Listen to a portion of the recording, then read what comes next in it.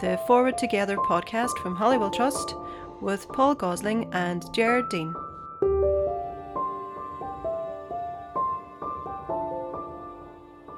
Welcome to the Forward Together podcast. This is episode 6 of Forward Together. My name is Gerard Dean and I'm joined by Paul Gosling. Paul, how are you? I'm fine, Gerard. Good stuff. Right, so this is our series of interviews with people from broader civil society and local politicians. A series of forward-focused conversations looking at the future and how we might address some of the big issues. And we hope that this will become a vehicle to help support that conversation to take place. So Paul, today we're hearing from Mark Durkan. And Mark is the former leader of the SDLP, former Deputy First Minister of Northern Ireland, also, of course, long-time MP for Foyle constituency. And a day or two after this interview was recorded, he announced that he was going to be the Fine Gael candidate for Dublin for the European elections. Right, so really interesting past and current position for Mark. Mark talked about where the contributions that civil society has made during the peace process and how that was really important in supporting the political process, but it also demonstrated to politicians the benefit of partnership working as evidence through the delivery of the various peace funds. But Mark also talked about the Civic Forum and the potential that it had, but also how it was actually rolled out.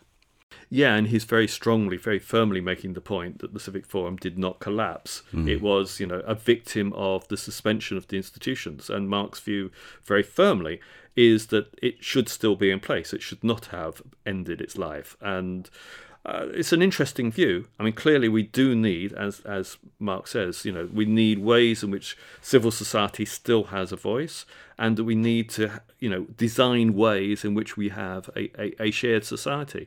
And, he's putting forward the argument that we need a whole community approach to make progress. And of course, the other thing which Mark stresses, which is very significant, is that basically the Eames-Bradley process for dealing with the past and the legacies, that still, in his view, remains the template that we should use. Okay, well, let's hear from Mark now. I'm joined now by Mark Durkan, who is the former leader of the SDLP and former MP for the Foyle constituency. Mark, thank you very much for agreeing to do this. I want to start by asking, how do we strengthen civil society in ways that enable us to make progress? Well, I think we need to recognise, first of all, that civil society has made significant contributions during the life of our peace process. Some of us in politics, yes, like to think that all that we did within the political process is maybe the sum total or the significant end of what has happened. But civil society here has made quite a contribution. We saw that at different times, whenever during the talks process that led to the agreement, where there were doubts or there were stalls, we saw different groups in civil society in the form of what was then dubbed the G8 coming forward with very positive messages. Mo Mowlam, as Secretary of State, clearly engaged civil society very strongly as a positive pressure point on the political parties. And of course, we also were hearing from civil society through that period the benefits of partnership working. That were already manifesting itself through the way in which EU funds were being used, often with quite innovative local delivery mechanisms and intermediary funding bodies, that were bringing people together of very different backgrounds in new models of partnership, in new ways, and that were delivering things. And so there was there were certain practical lessons and experiences for people there that were reaching into politics as well, because some of those local partnerships involved local councillors, ex-prisoners, others, people who maybe wouldn't have been sitting in the same room or around the same table on other things. So we need to look at when we're talking about civil society, we're not just talking about a list of people who might obviously be invited to an NIO reception or whatever. We're talking about people who are engaged in the here and now, in their own neighbourhoods, in everyday ways. And when we negotiated the agreement, of course, one of the reasons why we had a civic forum as part of the institutions was because we wanted to continue to harness that value and that insight. And indeed, I can remember talking about how a body like the Civic Forum could be used as the outriders to cut through some of the challenging and the structural policy issues that we would have to face, that maybe that the formal government system, of civil service papers and maybe stilted stances from parties maybe wouldn't cut through some of these issues, not least on community relations and some of the other issues that the Civic Forum could play a lead role. And of course we wanted to see not just the Civic Forum in the North, but also the Consultative Forum for North-South bodies as well, again because we thought that civil society representatives, the different sectoral voices, would be able to come forward with authentic ideas for North-South cooperation, that people wouldn't see this as North-South 3 for its own sake, which was the kind of criticism that many unionists had of some of our ideas for North-South cooperation. So we were saying, well,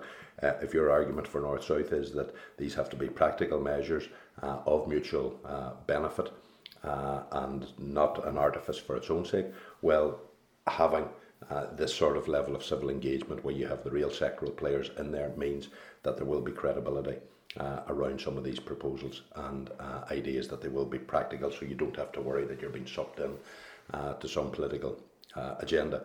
And even in recent times, in the course of Brexit, again we have seen that significant moment where some of the sectoral voices came through and said, no matter about our politics and our members' politics, no matter about the politics of different parties, it's the economy, stupid, that needs to be looked at.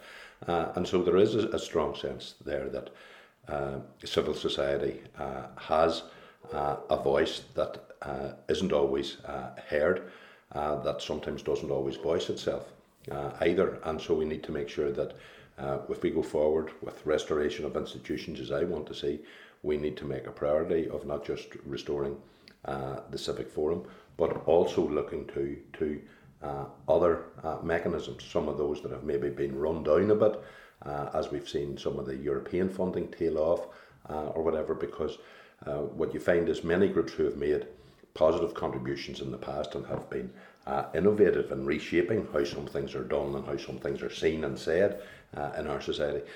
Some of those groups essentially have found themselves falling away as more and more of their time is spent on trying to secure core funding for themselves.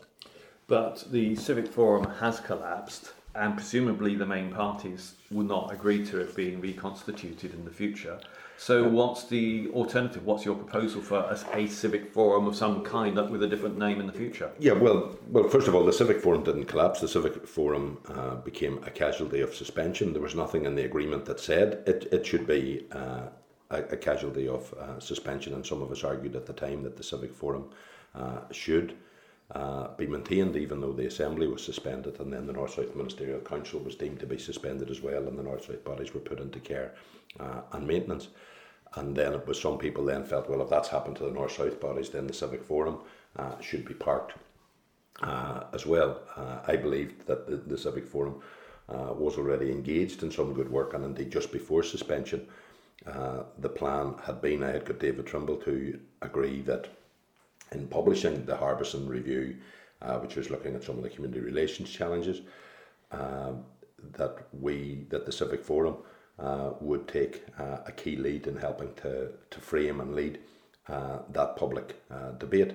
And indeed that experience of the Harbison Review was interesting, because it was commissioned by Seamus Mallon and David Trimble, and it was received, but then it couldn't be published because David Trimble felt that a phrase that was in the Harbison Review about a shared society would be neuralgic for unionism, and all that the Harbison Review was saying was putting up the challenge that the executive were going to have to work out that we want to create a shared society. Was that going to be a working policy goal? Was that going to inform how budgets and how services were planned and aligned for the future? Or were we prepared to do things on a binary basis, more back to back, and continuing the sort of patterns that society here already knew? And in my discussions with David Trimble, when he didn't want this to be published, and it's not as though the executive would have been taking full ownership of every last word of the Harbison Review, it was this particular concern around shared society. And my view was, well, if a leader of a unionist party is telling us that even the phrase a shared society was going to cause such a negative reaction from unionists. That was all the more reason why we needed a public debate. That was all the more reason why we needed to frame understanding around these issues. And this went on for a long time, and he had talked about, what we needed instead was not publishing documents. What we needed was funds. What we needed was patronage. That could be under the First and Deputy First Minister to deal with community relations type issues. And I remember saying at the time, he was talking about a riot-driven slush fund, a sort of a similar criticism which has emerged more recently in relation to SIF and the way in which it operated. But what we got to at that point in September of 2002 was an understanding that we would publish a broad paper for consultation, that the Harbison Review submitted to the Executive would be published alongside that, but that before we would launch those papers, we would have engagement ourselves with the trade unions, with the churches and others with a view to framing debate. But the idea was that the Civic Forum was actually going to lead a lot of the discussion and follow through on a lot of the excellent questions that Jeremy Harbison had put. So you're saying there needs to be a public debate about civil society, the role of civil society, how we create a shared society, but I'm not quite clear, given that the Civic Forum doesn't meet and there's no prospect of it meeting, what your suggestion is about how that public debate should take place. And presumably it takes place beyond simply the existing structural organisations of religion and trade unions within civil society. Yeah, well, and I suppose we have the experience since then of seeing citizens' assemblies and operations in a number of places, not least in the south. So it might be a case of you're looking at a civic forum model on a basis of sort of variable geometry, that it might be different according to different issues, that who's there, that you're not maybe just, as the original civic forum, drawing up a list of, so many people.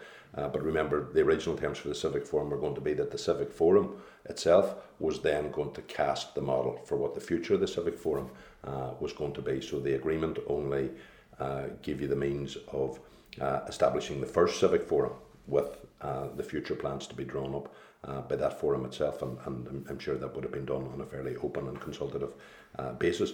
So yes, we can look to trying to refix or restore, something along the lines of the original Civic Forum. But I think even if we do that, that could be complemented by, or indeed that could commission various citizens' assembly because type bodies. Because one of the risks with the Civic Forum is that basically it becomes a representative body of the main political parties rather than actually taking people from broader society. And what you're saying is that citizens' assemblies, through randomised but proportionate elementation of different people from different backgrounds, could be a more representative way of engaging civic society. Yes, and because we want to make sure that they work in a way that that brings forward ideas and can challenge as well. I mean, the original Civic Forum obviously wasn't particularly party political in a sense, but that was because of the way in which it was set up. There's a danger that it can end up drifting in that sort of way over time. But remember, that's why the forum had as its own mandate that it would design, that it would come forward with the recommendations as to what the future shape of the forum should be. But the fact is, we know that there are a number of serious challenges that are facing us in terms of the structure of our public services, in terms of the shape of our economy. And those are challenges that were there before Brexit. They're now compounded even more by Brexit. And of course, how far we take our economy on an all-island basis, which somebody like me believes is to the good, but obviously many unionists are suspicious of and wary of. And of course, Brexit and its fallout can be a complicating factor there. So and politics can be quite brittle around trying to deal with some of those issues, whereas maybe where you allow some of the more sectoral insights shape things and style public policy in a way, and point to the different instruments that can be used, and often can point to examples from elsewhere that can sometimes be received more neutrally here than if they come from one political party or another.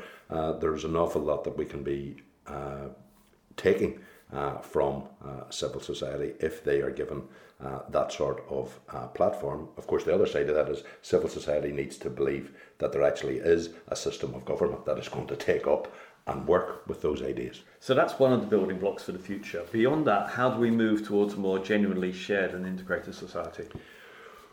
Well, a few years ago, there were, in the talks that took place at the time, we had the series of rolling resignations by the DUP after two murders, and we had that instability. And obviously a lot of the focus was on the ARA and that the provisional ARA still exists, etc., etc. The SDLP put in a paper to those talks, which was about the need to have a whole community approach to creating a wholesome society. And we were saying that, a wholesome society would be one that would be free of a lot of the things that mark our society, the legacy of sectarianism, division, all the traces and vestiges of paramilitarism and all the derivative distortions of criminality and other things associated with paramilitarism. That if we're going to create that sort of wholesome society, it needed a whole community approach, that it's not enough for parties to be pointing to things like paramilitarism or sectarianism in somebody else's constituency but not confronting them in your own. That it's not enough for us to say it's just down to police to deal with some of these manifestations, and often then you would have political parties criticising the police for maybe not intervening in relation to a flag dispute, and then criticising them for intervening or having a presence, say, when it was a funeral that had maybe some paramilitary elements at it. So we were making the point then that the political process was giving very conflicting signals to the community and indeed to the police in that sense. So rather than putting these things up to each other, it was a matter of us maybe sitting down together, and we in that paper had put forward the idea that this was going to be longer term work, that yes, needed a united commitment, not just from the executive, but we said from all the parties, because we were conscious that at that stage you could have some parties moving into more of an opposition mode. So we were saying there still needed to be this cross-party mandate, but we had also proposed in essence that there was what people might call a civic society element as well, in terms of oversight and review and actually tracking where we making progress in overcoming these vestiges, rather than constantly recycling them and just saying, oh well, people have changed the language that they're using, but we still really have the same traces of sectarianism and division in our society, or we're still sustaining the vestiges of paramilitarism, but we're just happier that they're in a better managed context. But has there ever been a genuine commitment by the Northern Ireland Executive to creating a shared and integrated society? Well, first of all, it's what I hoped we would have been getting to back in 2002 after the, if we ever had that consultation on the Harbison review, and I'd hoped it was going to be more than a consultation, because it really was going to challenge us into what type of society we wanted, and where we're going to really front load some of this thinking into how we do things, or we're just going to manage the divisions that we have inherited and work in that sort of way. So it is something that needs to be done, and it wouldn't be just for the executive, which is one of the reasons why back in the previous round of talks that I'd mentioned, we were conscious about saying it should be all of the parties and not just the executive, that people, because you didn't want to create a situation then where people who went on the executive were somehow deemed to be disowning their responsibility for changing the character of our society in a positive way, or just simply criticising the executive and the parties in it for the lack of any progress. So we believed that was a commitment that should be there on an all-party basis, but also we didn't see it as confined to parties, which is why we were building in this other element of review, where civil society would be there with party representatives as well, essentially in going through hopefully not anything as bland as a dashboard readout or anything, but actually monitoring progress. Are we actually changing society and how we do things as a society or not? Or, as I say, are we just finding new ways of replicating the traditional divides? So having just gone back to the future in terms of the Harbington Review, I suspect we're about to do the same with Eames Bradley, actually, because the next question then is, how do we deal with the past in ways that don't inflame the present? And that's another huge challenge. And again, the parties came close to grappling with that in the Haas talks. I don't think, what emerged in Haas was actually, as good as Eames Bradley, and certainly, the later papers in Haas weren't as good as some of the kind of the middle papers. So I would say Haas 5 or 6 was probably better than Haas 7.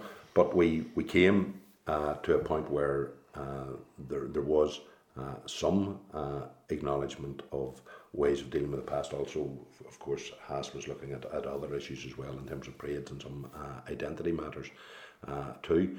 But the fact is, we didn't get agreement there, and we're still locked in this way where different parties are saying different things at different times. So you will hear some parties in one context say draw a line under the past, don't be looking at anything in the past, and then in the next breath they're demanding inquiries or certain things, or demanding pursuit of certain issues and files to be published, etc. So you're getting some of these contradictory tendencies from parties, which again confuses and dispirites people. I don't think we can just simply draw a line under the past, but it's how do we create the situation where we don't endlessly pour over the past, but we don't glibly pass over the past either, because the past still leaves a very real sense of grievance for people, and it's not just those people who are directly affected or who carry from their own injury or their own bereavement, but also as a society these questions of the past throw up issues about distrust and accountability and evasion that actually affect people's attitude to current politics and to current political players as well. So we shouldn't pretend that, the past is another place and we're concentrated on the new place we're going to, that is the future. So we do have to have ways of doing that. Eames Bradley pointed out that it wouldn't be a case of one size fits all. Recognise something that I have long argued, that people have different needs in terms of acknowledgement, remembrance, accountability, or justice, and we should have measures for dealing with the past that facilitate those in different ways. So we know some people basically just want the truth to be told, because remember there's some victims of the Troubles for whom the official record still suggests that they somehow contributed to their death, or holds them under some sort of suspicion or whatever. And you can't just say, well, forget about that, or just have one statement. Things need to be corrected, including even in terms of Hansard, because often a lot of these false versions of what happened to people were described in the records of Hansard, and because a lot of people have forgotten about or not addressed some of these incidents in the Troubles, it's still those false versions of records that stand in Hansard, which is one of the reasons why a number of years ago, when I was still in Westminster, and it was just at the start of the Haas process, I had proposed an amendment to a bill that was then going through that would have meant that there would have been an effort on the past. That would mean that depending on what came out of the different past review mechanisms, that there would be annual reports with corrections to anything that was falsely on the record in terms of Hansard treatment of those sorts of events. So I do think we have to address and deal with the past in a meaningful way, and parties have to stop the politicking around it, where as I say, parties at times have quite a different emphasis in relation to different aspects of the past. Sometimes they're all for dealing with the past, other times they seem to be trying to run away from it and blaming other people. So we need to recognise that dealing with the past is both contentious and dangerous for the current politics, but equally, or perhaps even more so, talking about the future is clearly an issue of significance in terms of how we deal with it. So how do we have the constitutional conversation in ways that don't inflame the present? Oh, there's going to be no perfect way, because as we know in Northern Ireland, even a most civil conversation can invite somebody to say they are being needled or provoked by the terms of that conversation, that somebody will react to even the language that is used. They will either find language too neutral for their taste, or too pointed for their taste. So I don't know that there's going to be a perfect way to have it as an entirely steady state conversation, but that's the nature of the territory that we deal with, where even language can be contentious in terms of nomenclature, vocabulary, or whatever. But we need to work those things through. In a way, what we should be doing is going back to, I suppose, the Good Friday Agreement, and say, well, if we all agreed that while we have different constitutional aspirations, we can be part of shared institutions. We can give allegiance to institutions which we can regard as legitimate, because for Unionists they're supported by a majority of people in Northern Ireland. For Nationalists they've been mandated by a majority of people in the island of Ireland. And if we've agreed that we can pursue our constitutional choices alongside being in that shared democratic engagement, we need to say, well, if we thought that was going to work for us before, why can't we make it work for us again? I mean, the reasons that things have broken down aren't because those structures are inherently unworkable in that sense. It's not because we can't actually live with our differences. We can live with our differences, and in fact we want to create a situation where, rather than being afraid of those differences, we can be honest and honourable about them. We can respect each other, because what we need to do is get to a position where we can have an honest debate about honest differences over honest preferences as to whether it's United Kingdom or United Ireland is the best context for us, and one where we get back to maybe moving away from the politics of mutual attrition that nationalism and unionism were locked in for decades, more to the politics of mutual assurance, where unionism is trying to say about how good the status quo of Northern Ireland with Pershing inside the United Kingdom is for people in Northern Ireland, and therefore nationalists might have less appetite for United Ireland. And meanwhile, we're nationalists are saying how good the shared institutions within an agreed Ireland are working, and therefore that should assure unionists that they didn't have anything to fear from a united Ireland, and that the more we're doing on an all-island economy basis shows that there's economic sense to this, and not just an old political score to be settled. So, I actually think, going back to, properly using the logic and methodology of the Good Friday Agreement, in ways that maybe don't hide the constitutional differences in the way that they are, or just play them out in the clunky way they're played at election time, but actually do it as a genuine debate, or as you call it, a constitutional conversation. And the part of that is, if I interpret what you're saying correctly, it's about inverting the current implications of politics, which is that it's to both Unionists and Republicans' advantage to make Northern Ireland economically work and socially work, because that way you can persuade people of the benefits of the UK if you're a Unionist, but equally you can persuade people in the South and the North that they'll be better off in a united Ireland if you're a Republican stroke nationalist. Yes, I mean, in some ways it's a bit like the Europe debate. Some people come to it, as natural Eurosceptics. Other people come to it as natural Europhiles, and you kind of think, well, things will go one way according to what you believe. And in a sense, that's going to be true of Unionists and Nationalists. A lot of Unionists will have a certain assumption that if things work, that's to the good of reinforcing the status quo that they like. And for Nationalists, the assumption will be in this, this way that, it's often said that Unionists tend to be deductive, Nationalists tend to be inductive, that Nationalists think, well, if things work, that points in the direction of that progress, so we should go further in that direction of travel. And so those might be honest predispositions, but at some point they come to points of balance and acknowledgement, and there will be a point of choice in the future. And so it is my belief that those people who regard themselves as self-confident unionists can work through the methodology and structures of the Good Friday Agreement, and if they show the sort of tolerance and respect for others that the agreement's meant to show, they can state this quite inclusive vision of the United Kingdom, and they can make their arguments as to the economic stability of Northern Ireland in the context of the United Kingdom.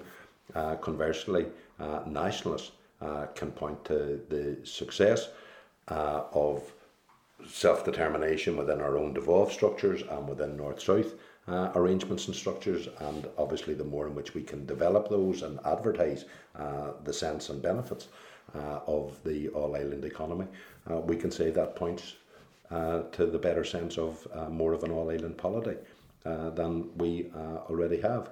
And then there will be other people who will say, well, just keep what we have, and that's fine, and just keep the concentration on the economy and on making sure we improve public services, not just within the north, but on a north-south basis. So people will have their different choices, but so long as people feel fully respected in pursuing and promoting those choices, I think that's important. I think you have a problem whenever people create a tension or a sense of tension around, even if you talk about a United Ireland, or even if you talk about a particular constitutional preference, that somehow you are subverting the sensitive arrangements of the Good Friday Agreement. The agreement was about saying there were legitimate aspirations, so those legitimate aspirations have to be able to properly express themselves, and of course those who hold them can do that responsibly. Okay, really interesting and insightful conversation there with Mark. So Paul, what I found interesting as well is, like we touched on Eames Bradley just before we heard from Mark, but it has referenced we cannot pass over the past. I think that was something that was really interesting. And also that, although he's talking about Eames Bradley as a template, he's saying that, different people have different experiences, and those different experiences mean that we need different approaches to their individual circumstances. So, for some people, it's not so much about trying to seek justice through the courts. It's more that they're trying to seek justice by learning what happened. And, you've got an unhealed wound. If you're being blamed for something, your family is being blamed for something, when actually, in your view, that is not the actual series of events that cause someone to die or to be injured. So Mark's very firmly of the view that we need to have the truth. We need to have organisations, including the British state, recognising what happened and to put the record right where it's been wrong in the past, including his points out, and of course he's a former MP, including the Hansard record of official conversation in Parliament. That Hansard needs to be corrected where people have been wrongly defamed in Parliament, where there's no other remedy available to them in terms of getting the name of their loved one cleared when they've been unfairly blamed for something which they did not do. Yeah. Mark also talks about the need to stop politicking, to use his word about the past as well. Yeah, we need to find ways in which, all these things become less contentious. We're talking about people who've died, talking about people who are badly traumatized, badly physically injured, and we need to deal with these things on a more human level. And so, whatever our differences in terms of our approach to the constitutional solutions, we need to find ways that recognise that we're dealing with individual people, who are dealing with real pain, both physical and mental. Okay. Well, I think recognising the humanity in all of us is a good point to end this episode. So thank you to Mark for taking the time. Thank you to Paul as well for carrying out the interview. And look out for future episodes. Talk to you soon.